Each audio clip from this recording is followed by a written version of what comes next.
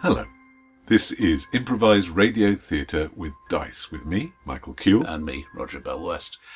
And this month we're going to be talking to one of the luminaries of the British role-playing scene. We're going to be considering our timing, which is the secret of good... One of those things. Thing. We'll be discussing some strange things happening in the alleged real world and the future of role-playing publishing. Does it have one? Probably.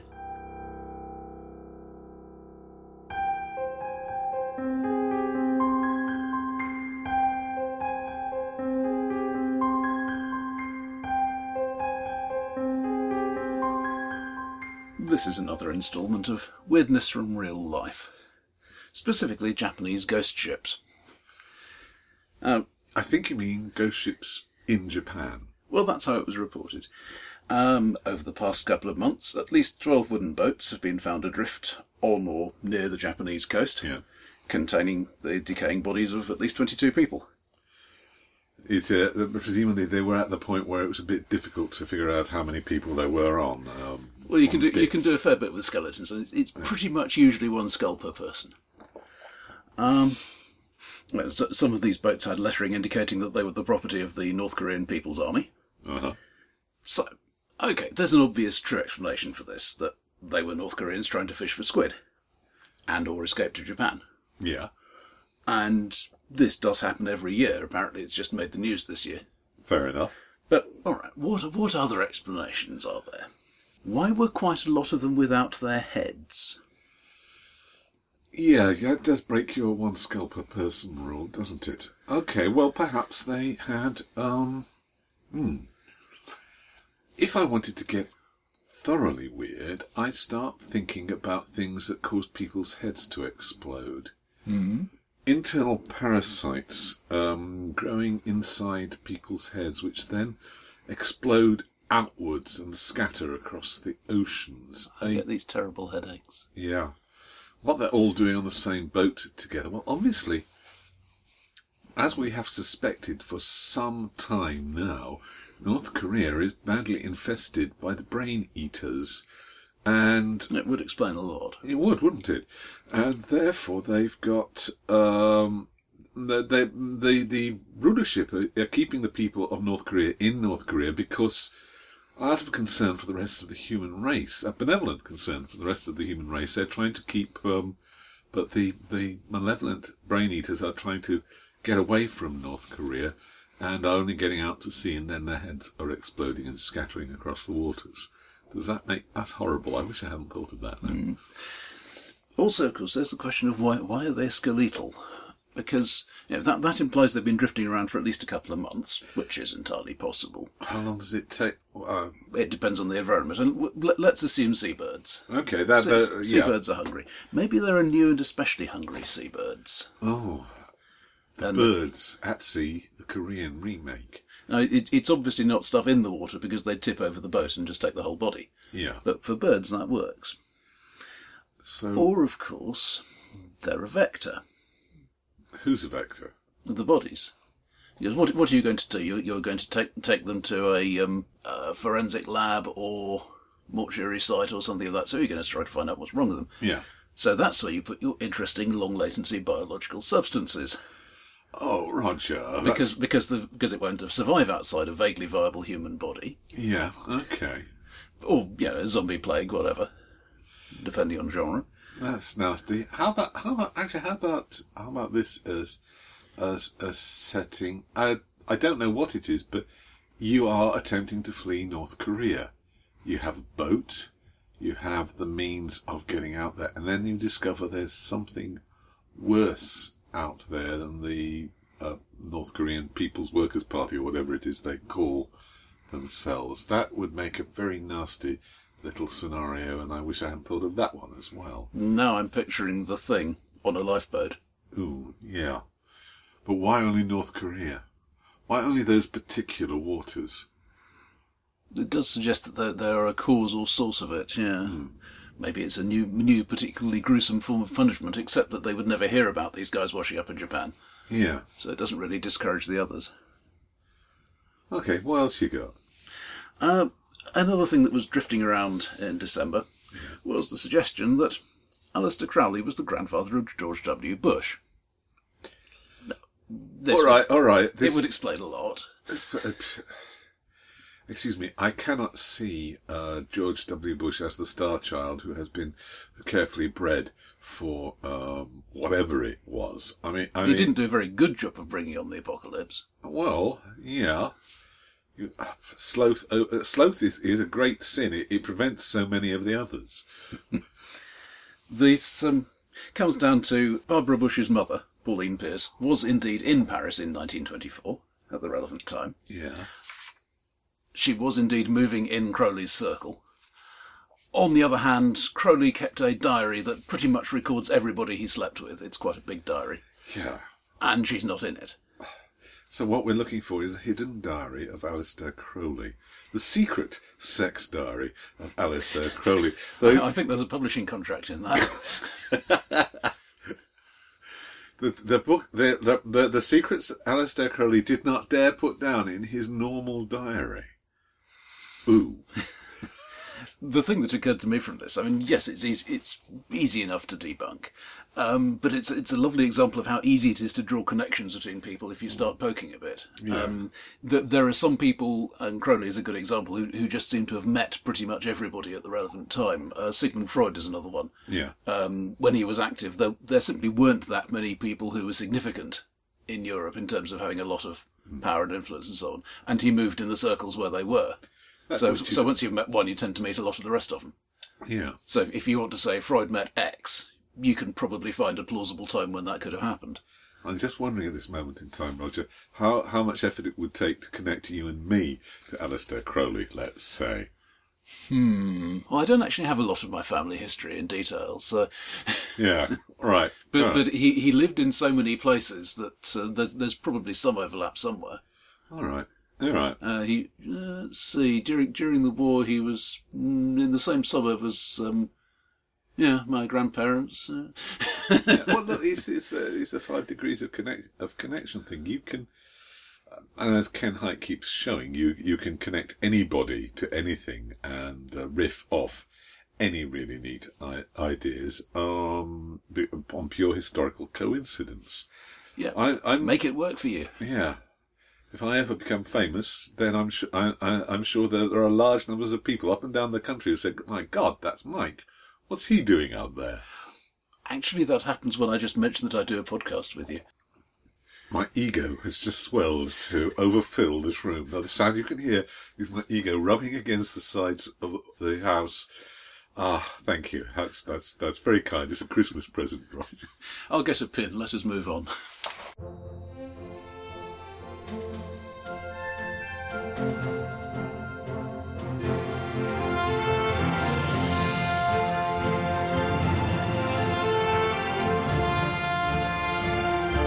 We're here at Dragon Meets to talk with Filmmasters. Hello. Something of a fixture of the British role-playing scene since, well, Forever. White Dwarf. White Dwarf number 20, was it? 2021? Dungeons and Dragoons. Dungeons and Dragoons, White Dwarf 20, yes. Which I always looked back on as a fairly terrible piece of juvenile work, and then somebody told me this was possibly setting the first inklings of the historically based role-playing concept, and I looked at it again and thought, gosh, I was clever. I looked at it again and thought, no, not that clever, but... Yeah. Then Kingdom of Champions was, I think, the first book. That was the first book, yes. So where did that come from? Mainly talking to... Well, I was doing articles for things like White Dwarf and doing articles for Adventurers Club, which was the Champions Hero System House magazine of the day. And I said to the editor, would he like an article on superheroes in Britain? And he said, we thought it would be true, you could probably get a book out of that. And he was right, because it came up to 200 pages, which was probably setting the scenes for my overwriting for the rest of my career in the industry. This was the era when a role-playing sourcebook about Britain was an unusual thing for a role-playing, and one written by an actual British person was even more unusual. I still remember what they did with Twilight 2000. But yeah, there were mixed results back then in terms of... We had a few British people in the industry. There were some. A really quite impressive number of GURPS books, many of which I seem to have run campaigns out of. Sorry about that, it wasn't intentional. It wasn't. It was just complete... This is an interesting thing. Oh, it's written by Phil. But the official excuse for chatting with you, insofar as we need one, is Small Folk, Indeed. which you brought out earlier this year. February, I think, this year when I actually finally got it officially launched. We finally got all this in the same place. Mm-hmm. So, I think you said it started as a chapter in another book that ended up not being published. Oh, it was published. Okay. Yes. Guardians of Order. This was been, I think, 2005. Guardians of Order, who were one of the significant second-string companies of the time, decided to do an urban fantasy book, Dreaming Cities, which is probably still available if you dig through second-hand things on eBay. Which was edited by David Palver, who I knew through the GURPS work, and he got part of it was a general section on using their Tri-Stat system, which was their generic rule set for urban fantasy, and then he said, and can we also have chapters on, reasonably chunky chapters detailing settings, and the Small Folk was the one I wound up doing, because he knew me through GURPS, so he came to me and said, would you like to do a chapter for somebody else completely different? So that one was written, was released, was moderately popular. Didn't get me paid very much because Guardians of Order proceeded in the fine traditions of the role-playing industry to go broke. Killed by the strong Canadian dollar, among other things. I believe that was said to be a large part of the problem. Being a role-playing company is probably the bigger part. But being a role-playing company run by people who are role-playing enthusiasts as opposed to businessmen. Because the businessmen make more money doing something else. And having to sell in Canadian dollars and buy in American dollars. Yes, it wasn't a recipe for huge success. Which meant that because they'd gone broke and they had literally paid me very much for the chapter, the rights reverted to me. Mm-hmm. And I spent some years thinking, I've got this manuscript, word file, that I could do something with. Why don't I do something with it? And eventually I did something with it, which was converted it to a version of the Fate system. Any particular reason for choosing Fate? I'd given up on the obvious idea of doing the GURPS thing for all sorts of technical reasons, and it's not really the right flavour. It's not really the right flavour. Apart from anything else, as I understand it, if you want to publish a GURPS book, it needs to be published through SJ Games, or pay them some complicated license fee, which has been done once or twice, but not very often. And yes, doing it as a GURPS book would have required. I'd come to the conclusion doing it as a GURPS book would require writing the GURPS very small characters rules. I looked at those. There is a guy who did that for 3rd edition. It is a labour of love, and it is huge. Yeah, and there's something wrong there. Yes. Yeah. So I sort of looked at that and thought about putting a proposal in, and then I looked at what would actually be entailed, which would be far larger than the work needed to convert specific small folk stuff. And I just came to the conclusion it was not something I fancied tackling. Whereas I said, right, well, okay, there were lots of people, this being the early 2010s, there are now lots of groups of people who have released games under public domain licenses or whatever. And so I looked at those. And one of the first I looked at was Fate, and I thought, yes, I can make this work. And being lazy, I stopped there. And went away and found a version of Fate, Free Fate, which was rattling around online in version 0.6, which never seems to have been updated, so I presume it wasn't considered a major thing itself. And hauled that over, double-checked the text wording of the license. Yes, I can convert this. And because Fate is much more about much more of a storytelling system than a mechanical simulation system. Yeah. Doing very small people who possibly rather bend the laws of physics and biology all over the shop. Because that's what very small humanoid characters logically do, wasn't a problem because nobody was worried about the laws of physics or biology in this system. Yeah, I should perhaps interject. As a potential conflict of interest, I was a reviewer of the manuscript, and when you say nobody was interested in the laws of physics, I did go to a lot of trouble to find out the exact breaking strength of spider silk to see if it would make sense as a climbing rope. Well, yes, this is what happens when you recruit GURPS players as your playtesters. Yeah. But the end result is, yes, you could use it as climbing rope. Yeah, indeed. And you probably have spider farms. I'll come back to the debate about storytelling versus simulation later, maybe. But what's fun about it? The fun thing is, I hope, that it's the classic small folk wainscot fantasy, small folk wainscot fantasy set up. The borrowers. That's kind of a starting point. I started when Dave Palver approached me to do the Guardians of Order job. On the one hand, I started there. I thought urban fantasy, let's look at this. He's got people doing other sorts of urban fantasy. Let's look at a version that perhaps hasn't been treated very often, which is this borrowers, truckers. There are others, but those were the two. Those are my two reference points. And then I thought, well, the trouble with that is it's about playing 2 or 3 very small people rattling around in the undergrowth, getting jumped on by cats and having very minor adventures. And so what Bunnies and Burrows was a minor success for GURPS. But yes, that was a while back, and so let's have a look through. And so my other idea with that, well, it's an urban fantasy book. What do I know? What do I think of as urban fantasy? What's been successful in urban fantasy? How about a large number of groups of beings of a very similar kind who all insist that they're very different from each other, and who have slightly distinct powers that nonetheless manage to overlap a lot and they can pinch from each other. Mm-hmm. And who engage in huge amounts of extraordinarily petty and stupid politics. So we're saying that this is Vampire the Satire. You said that, Michael. I didn't. Yeah. that remark was not attributable to Phil Masters in any form. No, absolutely. Though it is in the manuscript that the social groups that these creatures form are called cliques. Well, yes. So You've got the miserable ones. you've got the miserable ones. You've got the businesslike ones. You've got the technical ones. Of course. You've got the... Well, to be honest, I rather than looking direct at any other publisher who shall remain nameless, what I actually did was looked at popular street fashions, which is what other publishers rip off. Yeah. And so I said, right, well, okay, you've got the geeks and the uppies and the... so let's have the old hippies and let's have the crusties who all walk around with mice on string. And now trying to remember. And the miserable ones who, of course, wear black and have their hands stapled to their foreheads and and so on and so forth. And I'm trying to remember what the others were. I did. It's terribly embarrassing. You can't remember all the jokes you put into your own book. But essentially, I went down a list of popular youth fashions or something, or as I understand them, as a middle-aged person living in the suburbs who goes away and reads the paper and gets his ideas about youth fashion from that. So broadly, while you can play it as a serious game, it is not written completely deadpan. Not completely. Well, I like think it's actually quite deadpan, really.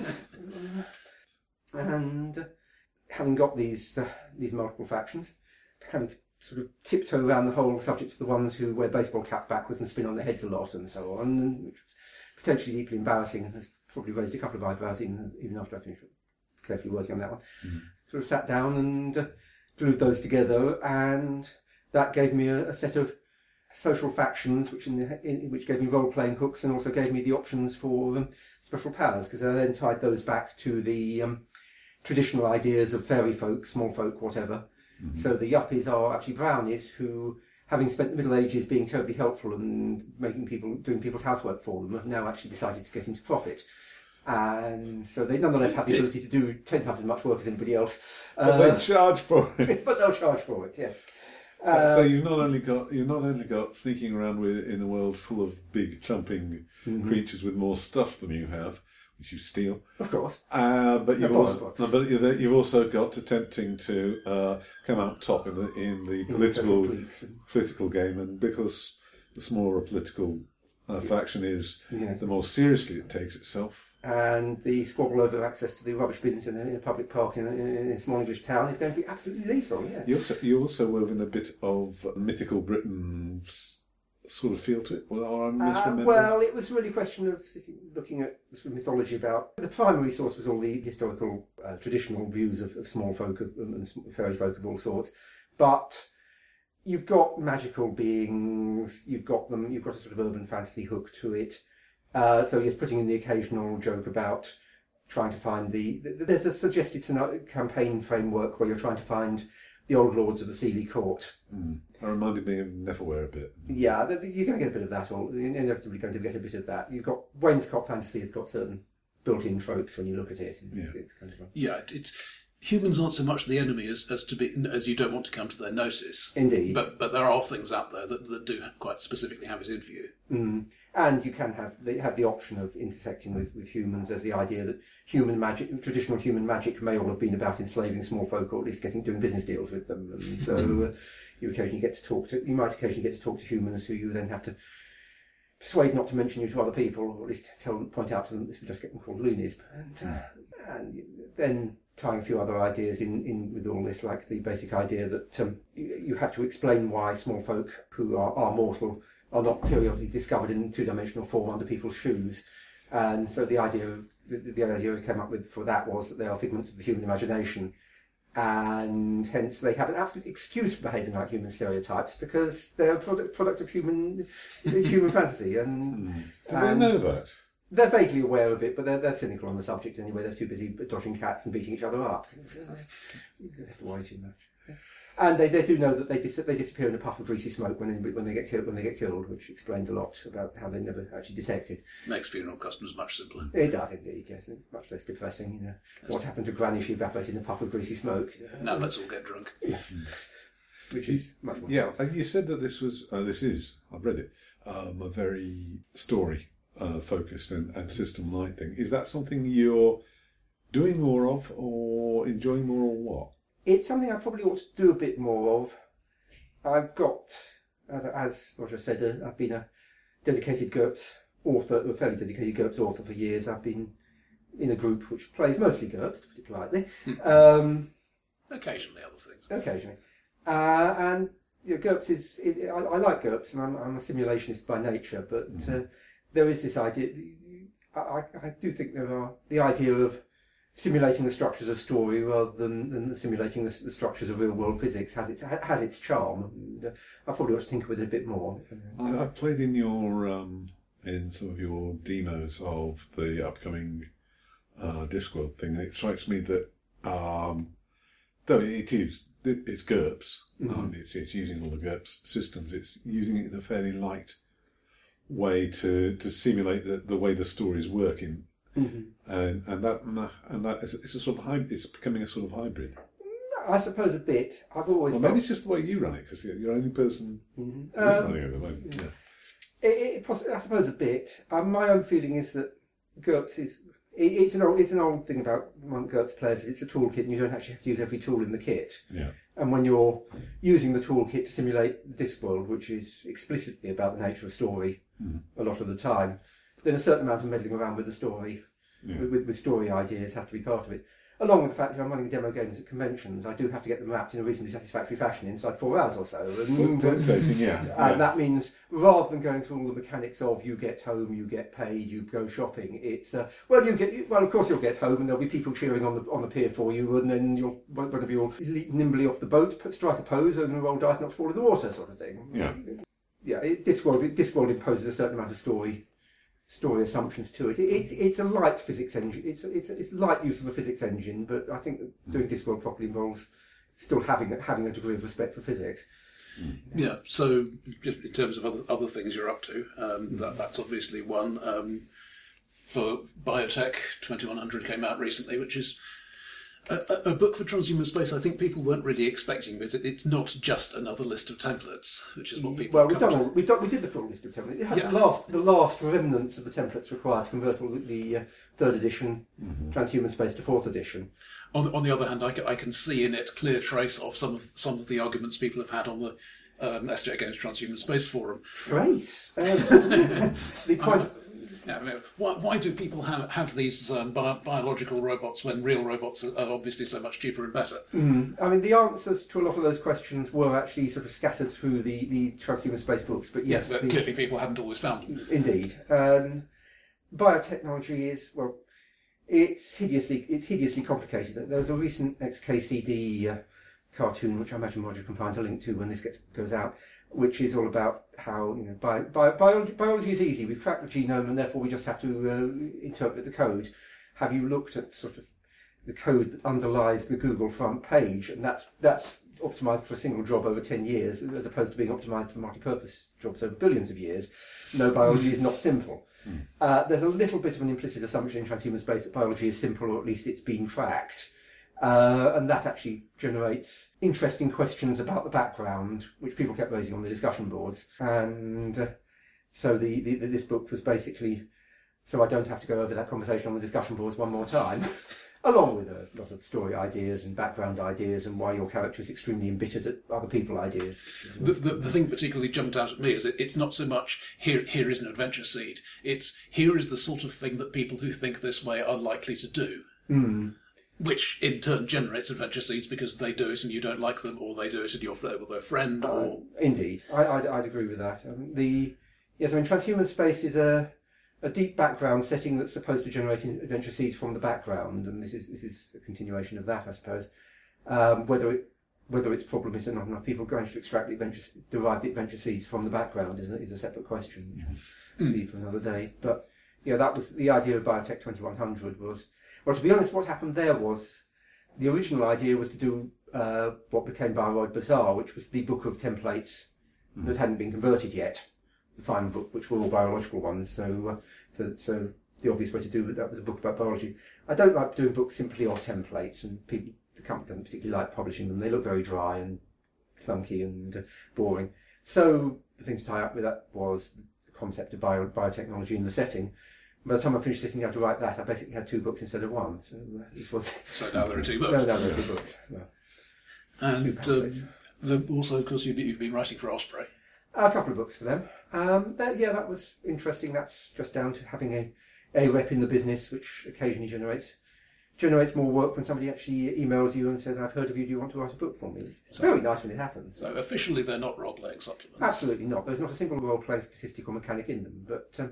The first one, as I had this background for doing things like GURPS Arabian Nights, was the Sinbad the Sailor stories, which was sitting down and retelling those, buy 2 or 3 copies of translations of the Nights and make sure that you don't actually pinch words from any one of them too much.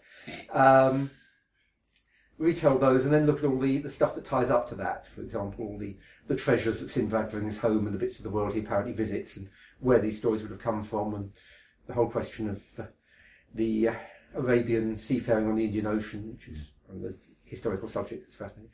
And yes, I'm sure you could get a role-playing campaign out of that. Either you are following in Sinbad's footsteps, or you are a realistic Arabian seafarer on the Indian Ocean rolled to not die of thirst. And scurvy, and... They seem, I suppose they were starting from the Horn of Africa and arriving in India. They probably actually were okay for fruit supplies. Yeah. Scurvy doesn't seem to be one of these. And the other one I did for them, having written a whole book about Atlantis for GURPS, I then went away and wrote a whole book about Atlantis for Osprey, which was retelling Plato's version of it and then thinking, well, this isn't actually a whole book's worth. Who was the next person who wrote about Atlantis? Diodorus Siculus, who wrote about a completely different place and a completely different bunch of people. Let's see if we can merge these. I've been doing this for 30 years. I ought to be able to merge things. Just try to leave Donnelly out of it. Yeah, well, Donnelly gets a token mention, but... and that one... I think that one would be an interesting basis for a Wargames campaign, because you have very, very fantasy wargaming campaign, but a subtle fantasy wargaming campaign where you are one of the hawk-masked lords of Egypt who is supposedly allied with Atlantis but is secretly working against them. Roll not to get captured. Those were books using the sort of background material I've been accumulating over the years, written for us. I don't know if I'll get to do any more for them, but it's possible. Research is fun. Indeed. Well, I've done all the research for those already, so I just have to go away and remind myself. And furthermore, I get colour illustrations done by people who actually change their illustrations when I point out they're wrong, which nearly sent me into shock, I can tell you. I've been doing this for far too long. Are there projects on the horizon, or are you waiting for the next email? At the moment, there's some possible work which is not technically speaking a role-playing work, which I can't talk about because I'm waiting for the next email from them. You heard it here first. Yes, and if that meant anything at all, you know far more about my work than I do. There is another GURPS project which I can't talk about because it hasn't been announced yet, but it's a 4th edition project tied up to past 3rd edition work, which can cause the GURPS addicts to go away and spend weeks trying to deduce what that must be. And they have been. Roger was in the playtest, so he already knows and can sit there looking smart, but... feeling excluded here. I'm sorry. Well, Roger can whisper in your ear after. It'll just cause an advanced shock to my bank balance. Well, it's only a PDF, and that one should logically lead to a couple more PDFs for them when it's done, and possibly more work for Osprey. And there's usually ideas for GURPS stuff rattling around in the back of my head, which I really ought to do work for other people. talking to somebody on one of the stands here today who was saying, Phil, we pay, which is usually the best way to get somebody to work for you in the role-playing industry. Yeah. Especially if it's true. I gather it is. He claims to be actually not only paying his authors, but paying corporation tax, which is from a British role-playing company run by a part-timer, suggests he must be doing something strange. Just to wrap up, assuming you have, I don't know, the blackmail on everybody in the role-playing industry, you have your choice of system and setting to write for. Oh God, that one, yes. Well, the first thing I'd do is use my blackmail information to get the Discworld book out, actually. Setting on system, oh, good grief. Are we talking about a book that would cause me immense satisfaction to sell 3 copies, or are we talking about a book that I think would actually have a chance of being commercially successful? Whichever both, you prefer. please. No, I still don't know. Damn, I was hoping that would diddle things long enough. I don't know. There's the modern transhumanist SF has been done fairly well. I wouldn't mind doing, if it came to it, doing Transhuman Space 2nd edition, which would completely redo the setting. Basically, it would be about as related as World of Darkness 2 was to World of Darkness 1. It would have bits in common. You would feel free to change anything you wanted to change. And there would be quite a lot of that. I mean, there are things in Transhuman Space. Well, apart from this, Transhuman Space was started 15 years ago. There is stuff that's going to be out of date in that, despite the best efforts to keep the near future fuzzy in the original books. And that would be an excuse to do all sorts of modern SF things that would be doable. Yeah. Just for politeness, that would probably be a GURPS project by the nature of things. Storytelling. I'm still dabbling with the whole storytelling system idea and how far I'd ever want to get into that. There's some of the really serious storytelling oriented games out of there just don't actually speak to me enough. I look at them and I think, no, I'm sorry, this is not attempting to be a player character, this is attempting to play somebody's idea of a character, which doesn't work for me, but that's a purely personal judgment. So I'd probably stick with, I suppose the inevitable thing, if you give somebody unlimited funds and opportunities and tell them not to worry about sales, would be to go away and actually create my own role-playing system, or rather pay a large number of other very clever people to do it for me, because you've just given me large amounts of money. What's the point of doing things myself if I've got that? And then using that for a whole bunch of stuff, attacking fantasy from different angles, which I always feel has been attempted and then dropped repeatedly over the years because people basically want the D&D things with swords. Well, that would interest me more. What would the Philmaster's world be like? I'm not such a dedicated genre fantasy fan to have a strong image on that, but I think it would probably be more Enlightenment and less medieval. Oh. I mean, I've actually had at least one small thing, the GURPS Alchemical Baroque, published in that sense. A game. So rather than looking backwards to the Golden Age, it's looking forward to the new Golden Age that we're trying to build. Indeed, with sort of alchemical silver cage-like craft for flying to the moon and having adventures there and stuff like that, which was something I tried to dabble with Alchemical Baroque. Didn't really have the words to play with, or the opportunity, the time, or the space. There was a game back in the 90s, which I always thought was a sad loss, that produced one big book and a couple of small PDF supplements called Tales of Gargantia, which I'm probably the only person who still remembers that. But it was. I've heard the name. I think I saw it on the Bring and Buy stall here today. Oh, good grief! Good heavens! Somebody go buy it quick. I still have a copy. Which is now the people who wrote that dropped out of the industry completely, and God knows what happened to the license to that.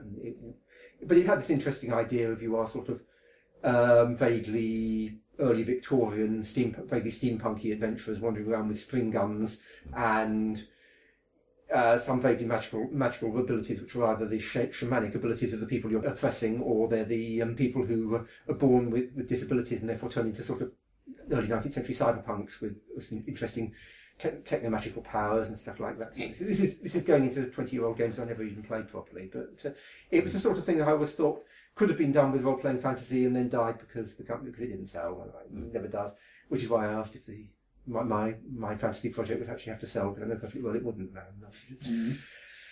If you wanted one that I thought would actually sell horrendous quantities, God knows, there's smarter people than me with better business sense than me desperately trying to do that at the moment, and for the most part not succeeding. I mean, probably buying a Cthulhu license and doing something with that if you really want to make money in the business.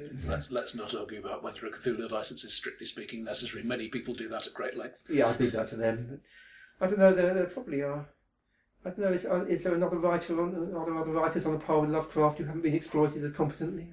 I don't know. It's probably ought to be. I mean, well, apart from the fact that Lovecraft's modern popularity is partly down to the role-playing game having come out at the right time. Yeah. I've always felt that Dunsanian lush fantasy is underrepresented.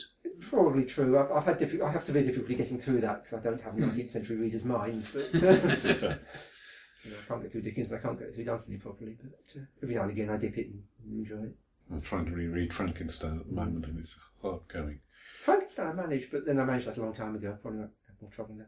I suppose the other thing is steampunk has been tackled from various angles, but it in terms of actually, yes, given there are whole steampunk conventions which apparently make money and have large numbers of people arriving, I'm a happily married man, and therefore the idea of actually having something that would accumulate groupies wearing corsets and top hats is entirely not of interest to me. But it would can't help feeling that it has that potential. It has sales potential, you know.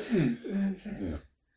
But steampunk is such a diffuse concept that actually hammering it into a game that would sell millions of copies would be an interesting project in itself. Yeah, a lot of people seem to like their particular corner and set of assumptions about what you can do and what you can't do. Yes, there's the hard tech stuff, and there's the what's basically fantasy with corsets stuff. And, The second fantasy with corsets feels as if it should sell.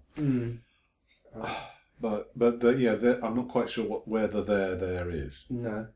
But on the other hand, you've just given me unlimited funds, so...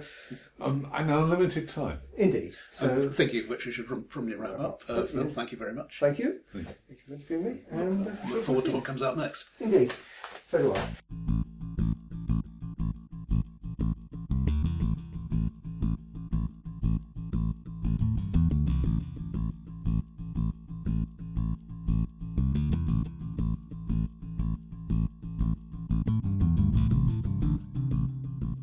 I'd like to go back to a topic we've covered a little bit before, which is the relationship of the passage of time to a role-playing campaign. My Wednesday night game at the moment, as I've said before, is a 17th century rebirth of magic at the court of Charles II game. And we've been playing it for the best part of the past year. And having started at the winter solstice of 1677, we are not yet out of January 1678. People are complaining about this. I'm trying to move it forward. The next, I said, you've got 2 weeks in which to get stuff done, and then the conference with the French is on Candlemas Day, February the 2nd, and actually February the 2nd. So please get it all sorted. Phil Master's Gloriana campaign, I think, lasted about 3 months in more than 3 years of bi-weekly play. Well, the problem, and anyway, one of my players said to me that you could do 24, the role-playing game, and I said no, that'd never work. And then I came away and thought about it. I'm much more used to having games in which time is not so tight, time is not so controlled, and I really wish I hadn't started this going the way it does, but events keep eventuating. And I'm more used to saying, right, it's spring, it's sea season, 1621, and the farmers are gathering in the crops. It doesn't actually very much matter. Pendragon, you go, a year passes by. Yeah. Winter phase, and then... Winter phase is effectively just game mechanics, yeah. Though you can push it a bit. Yeah. So, but I thought, could you actually would there be a point in doing a campaign where each session was an hour in the game time? It would have to be, obviously, a thriller, a very tightly paced, the world is coming to an end if you do not get the combination or find out where the bomb is or something. Yeah, though in terms of rules mechanics, you would need stuff that doesn't slow down. Combat is the classic example. In most games, combat takes longer to resolve than it does to play. in theoretically real. Well, yeah, an hour to a few minutes, sometimes a few seconds of. Yep. The problem is, can you keep the players to that sort of pace? Because you want to say you've got to get this sorted by the end of the evening. You've got to get that sorted by the end of the evening. Each session should come in with a predetermined, led into hurry up note. I haven't watched 24, but I get the idea that you've got per episode plots as well as the big plot. Much overarching threads. But each episode there has to be, and in this hour something happens. Do you think you could do that? The hard bit. I have players who love having extended discussions about things and working out what the plan should be. If you could make the resolution work at the right pace, and there are so many things in role-playing games which are either, okay, you drive for 3 hours uneventfully and then you get to X, or, right, we're now going to do this in excruciating detail because these guys are action heroes who can think in a split second, and you guys, with no offence intended, are not.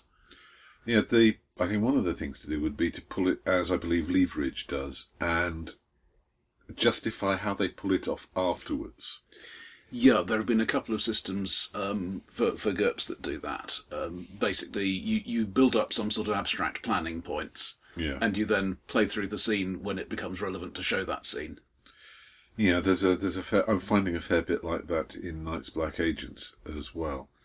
That I have to abstract the research, the digging stuff out, the making of the IDs, and that sort of stuff become points. This does tend towards flavourlessness a bit. Yeah, that's also the problem that this would presumably have had to happen before the clock started. Yeah, unless you have spare minutes from previous episodes. It's only an idea. I'm just throwing it out. Yeah, and I think it's interesting to look at how time ratio varies in games. I mean, my overall plan with the World War II campaign has been more or less... we meet once a month to play, and I generally try to get through 1 month's events. Yeah. But sometimes more complicated things happen, or there's particular stuff going on that has to be dealt with, which is why it's now lasted about 8 years, and we've still got about 2 years of war to go. I think I said to you before that the TV series MASH lasted longer than the Korean War actually did. So I think it would be possibly something worth considering for a one-shot convention game. Yeah, where you do have a very strict time limit. It's easy to do as a LARP, you're there, you have this much time, and most LARPs have built into it. This set event will happen at 4:00. This set event will happen at 6. By 7:00, we're going to wrap everything. That makes sense, and it can be made to work. I think the further you drift off that fairly closely controlled model, the worse it's going to be.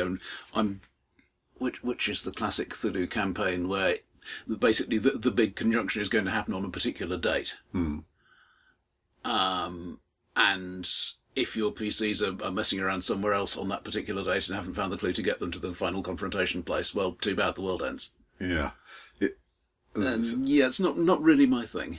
One other thing that occurred to me, thinking about timing, was running a campaign where the real world forces the pace in the game world.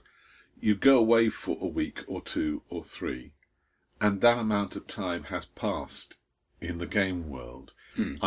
It's purely an abstract idea at the moment. I don't have any way you could use it, but I've got a feeling there should be a way to say you've got to get it would mean that you're meeting at a climax point, and you're just playing the climax important points over the year, or whatever it is. Perhaps a survival game in which you are, or another you are the leaders of the community game, in which time in the background matters. And if you've got a group that could do a lot of stuff in email and background preparation, then when you come around the table, only the role-playing and the resolution of the climactic moments matter.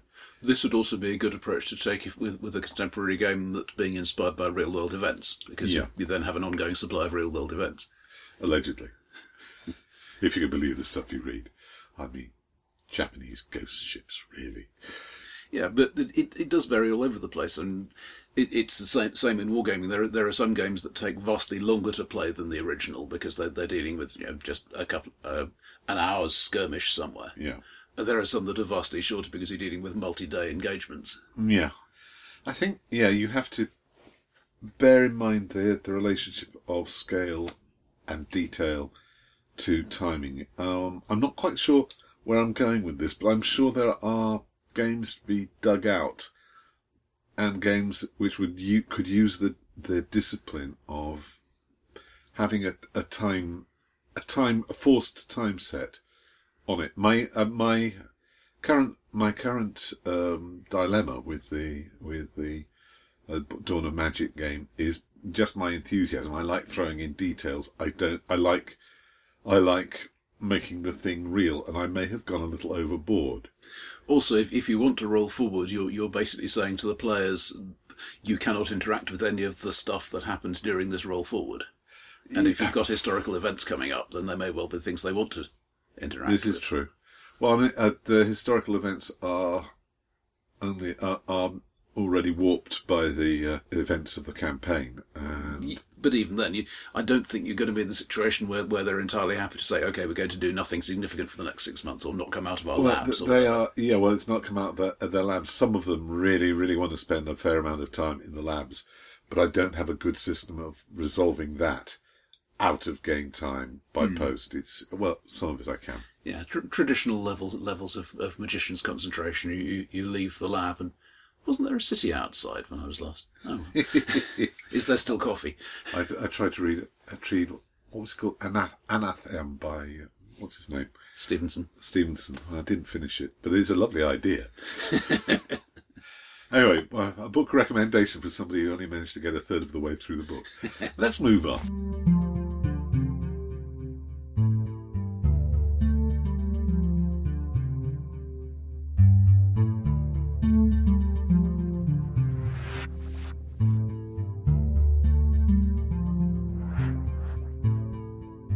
A few years ago, you couldn't go to a role-playing convention, at least in the UK, without finding at least one panel on the future of RPG publishing. How is Kickstarter going to change everything? Well, Kickstarter has changed everything. What is the future of RPG publishing? Oh, good grief, recursion. I'm looking at this because things seem to be splitting in a lot of different directions. You've still got Drive-Thru RPG. Yeah. And Warehouse 23. And Bundle of Holding, bringing back all the stuff that... Mostly fairly old stuff, but they have had a few reasonably current games that are still having things brought out for them. Yeah, it seems to be the place that things go to when they stop having the first surge. Drive-Thru RPG varies. You've got stuff that's clearly laid out by one bloke who isn't very good at it. And at the other end, you've got thoroughly produced, gorgeous art, all the rest of it. Yeah. I'm wondering what's happening in paper publication, because on the one hand, you've got Kickstarters, you've got Pelgrane, Modifius, doing things like the Dracula dossier.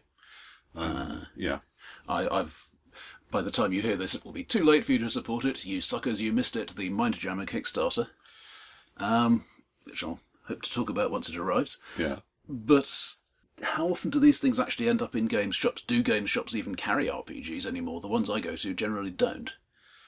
I don't know. I'm slightly worried about the health of game stores in general, because let's be frank, there's the internet, and there are game publishers selling directly to the public.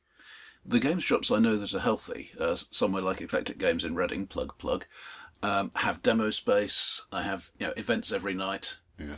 You can go along and pay a quid or two and play games, sort of in the style of a board game cafe, really.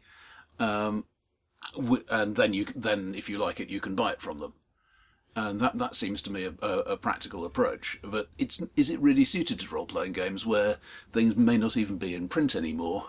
Yeah, and you need somebody, at least one person, to do a fair amount of preparation GMs do not get paid. It's something that some of us are bitter about, and some of us are just resigned.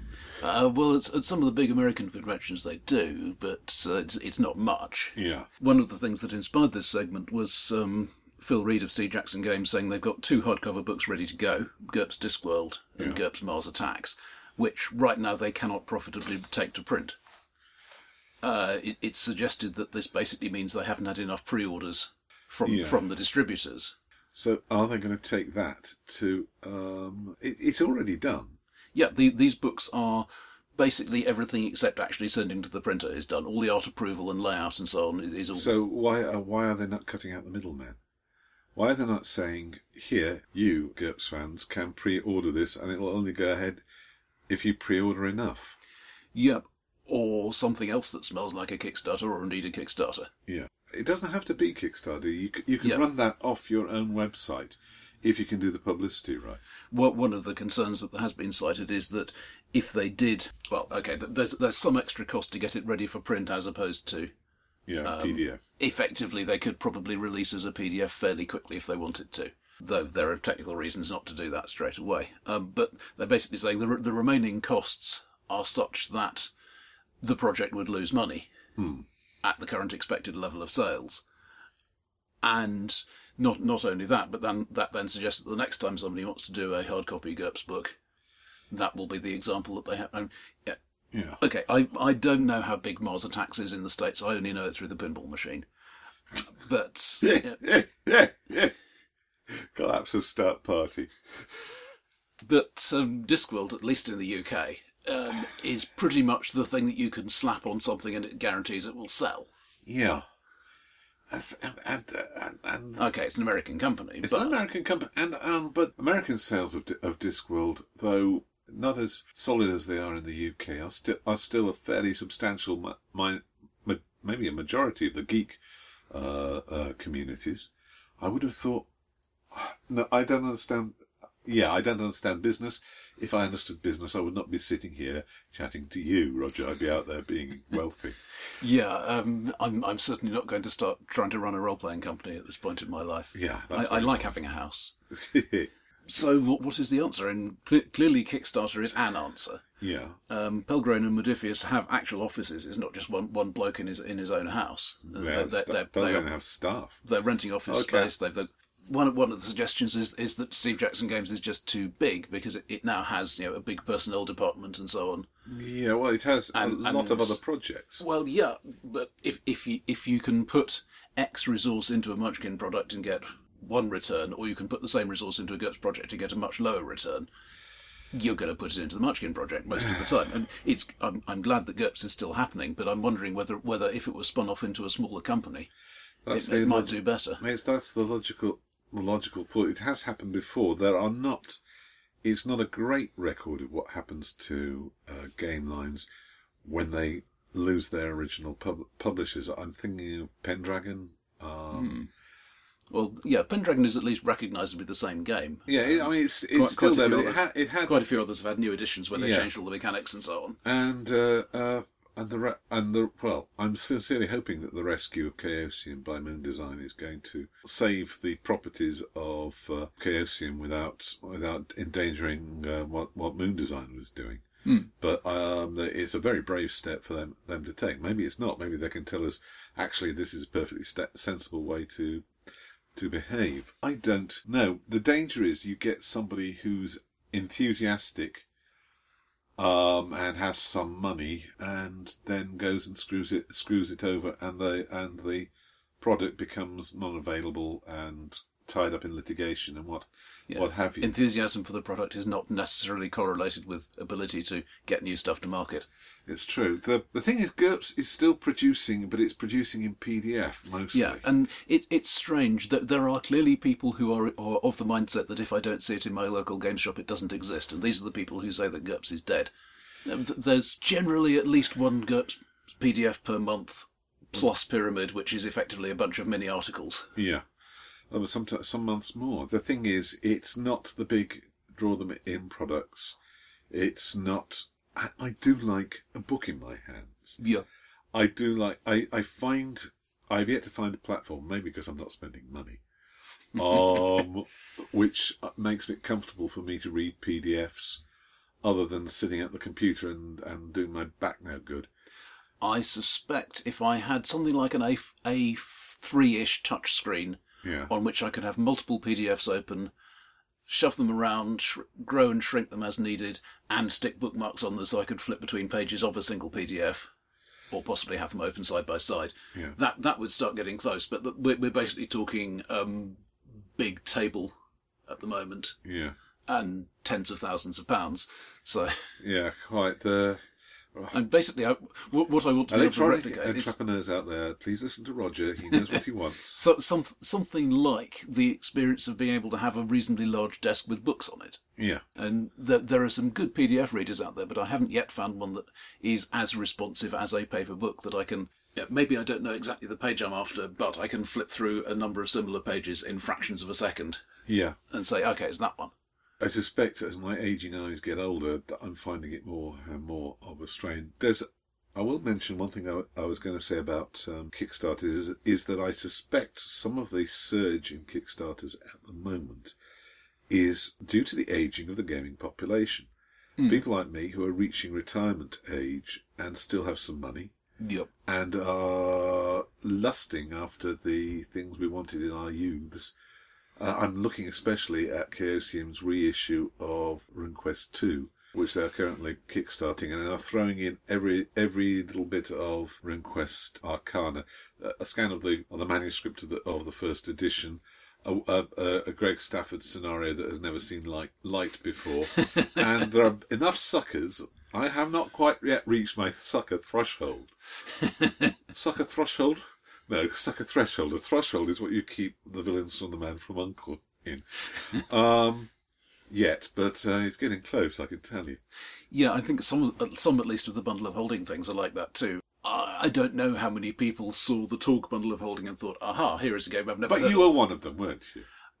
No, this is the game I had heard of. All right, go on. This is the point. I played Torg back in the day when it was new. All right, sorry.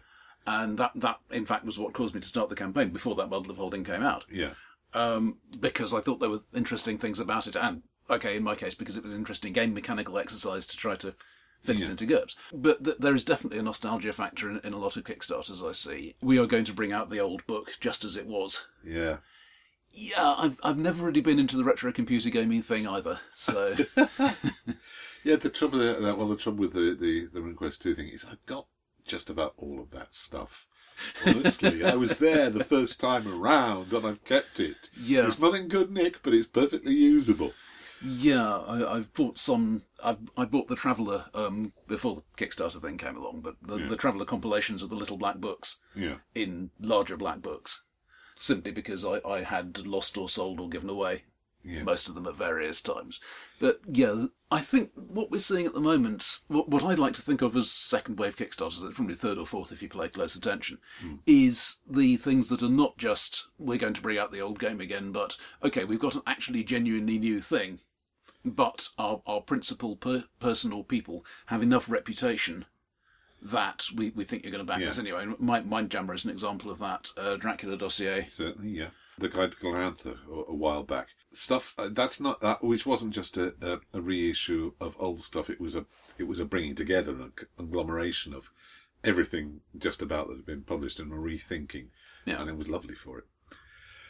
Yeah, I don't know. The problem is the form is the hump of economics and the forms of delivery. I think there may be a new form of delivery, technologically based. It's certainly needed. There is certainly, not just for our particular niche obsession, but there is certainly room for a better way of delivering text than the really quite wonderful things that we would have gasped in awe when we were young over.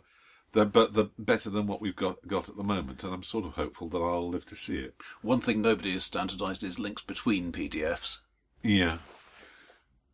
Hang on, no, go back. Hang on, I said but that was as if I understood what you were saying. So I'm looking at GURPS Supplement X, and it says, see this rule in the main book. Yeah. There is no standardised way that you can have a thing you can click on and it'll open that PDF of the other book at the right place. Yeah. Root directories finding it. Apart from anything else, it means you need to have consistent file names, which nobody manages. Well, quite. My own file names in my own downloaded collection are consistent, but they're not the same as anybody else uses, and they're and the Warehouse 23 internal names that I downloaded them as certainly weren't consistent, because they've changed at various times.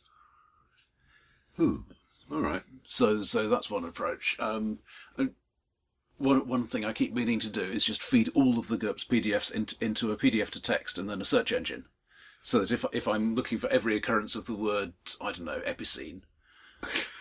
Okay, there probably isn't one. Encumbrance. Try encumbrance. Then I can immediately say, okay, it's that page of that PDF, and so on. Maybe even a little bit of context. To my knowledge and the best of my memory, the word epicene does not actually appear in any GURPS text. I'm going to have to go and look for it now, you realise. It keeps you off the street. Yeah, I don't know. I think the role-playing games shop is probably dead. I can see... Yeah, it's certainly not healthy. I can see shops using it to get people in. And being fair, if you're D&D or you're Pathfinder, you can still just put books in a shop. In a conventional bookshop, it doesn't even need to be a games shop. Yeah. Well, the thing is, I don't see how you could do something like a games cafe for role-playing games. I ideally wish that there was one, but I don't see.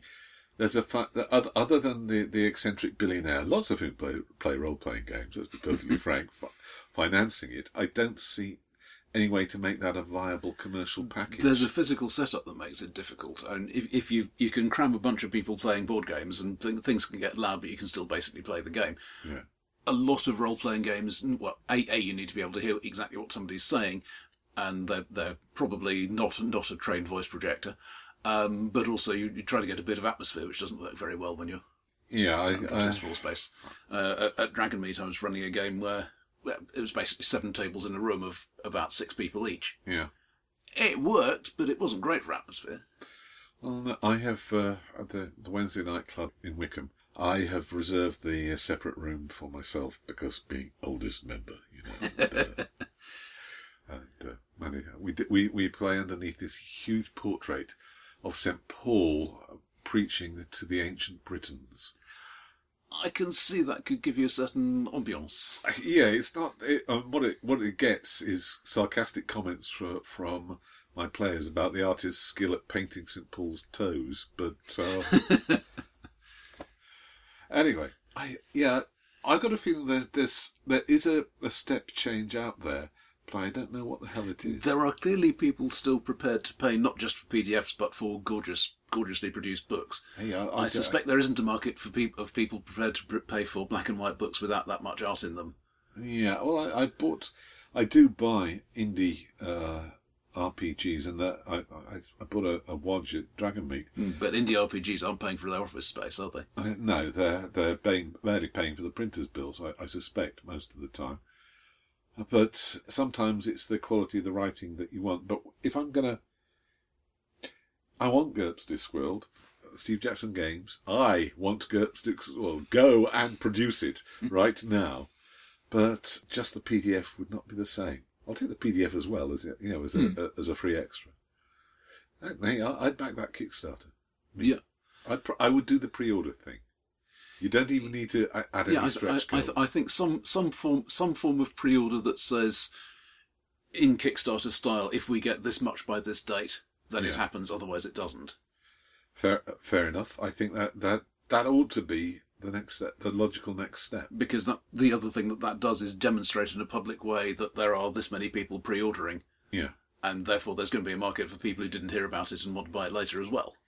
You have to factor in things like delivery and postage and things like that. But I suspect if you're doing it as a mass deal, then you might be able to do it easier. Well, Warehouse 23 is already set up for delivery and postage and stuff. But not necessarily all over the world. Moon Design had...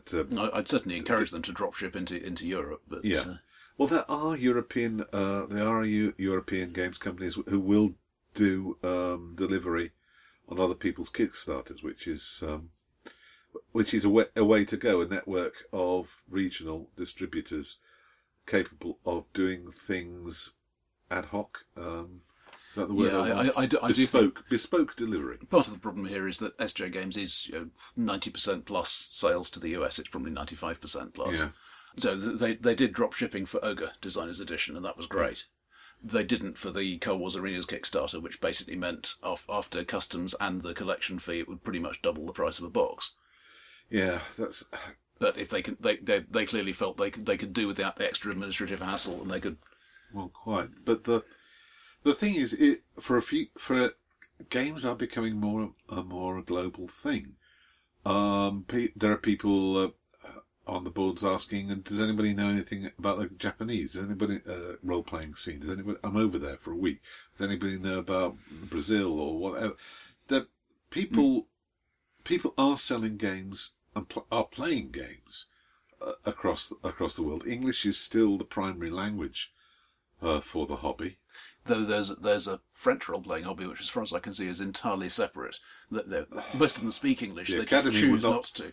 The Academy would not permit otherwise. I wonder if they've got role-playing designers on the French Academy. Académie Française, I should say. One of these days, boys and girls, one of these days. The term Le Hit Point is now banned. L'accumulation de hang on. Onward. Onward.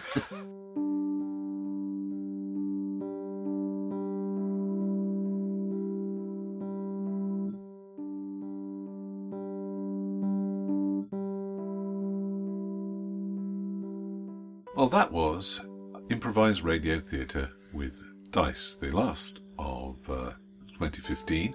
We will be seeing you in the new world. If you want to pimp your latest role-playing publication, discuss how your timing is holding up, please contact us either via the website or podcast@tekeli.ly. And we look forward to seeing you, as I say, in the new year.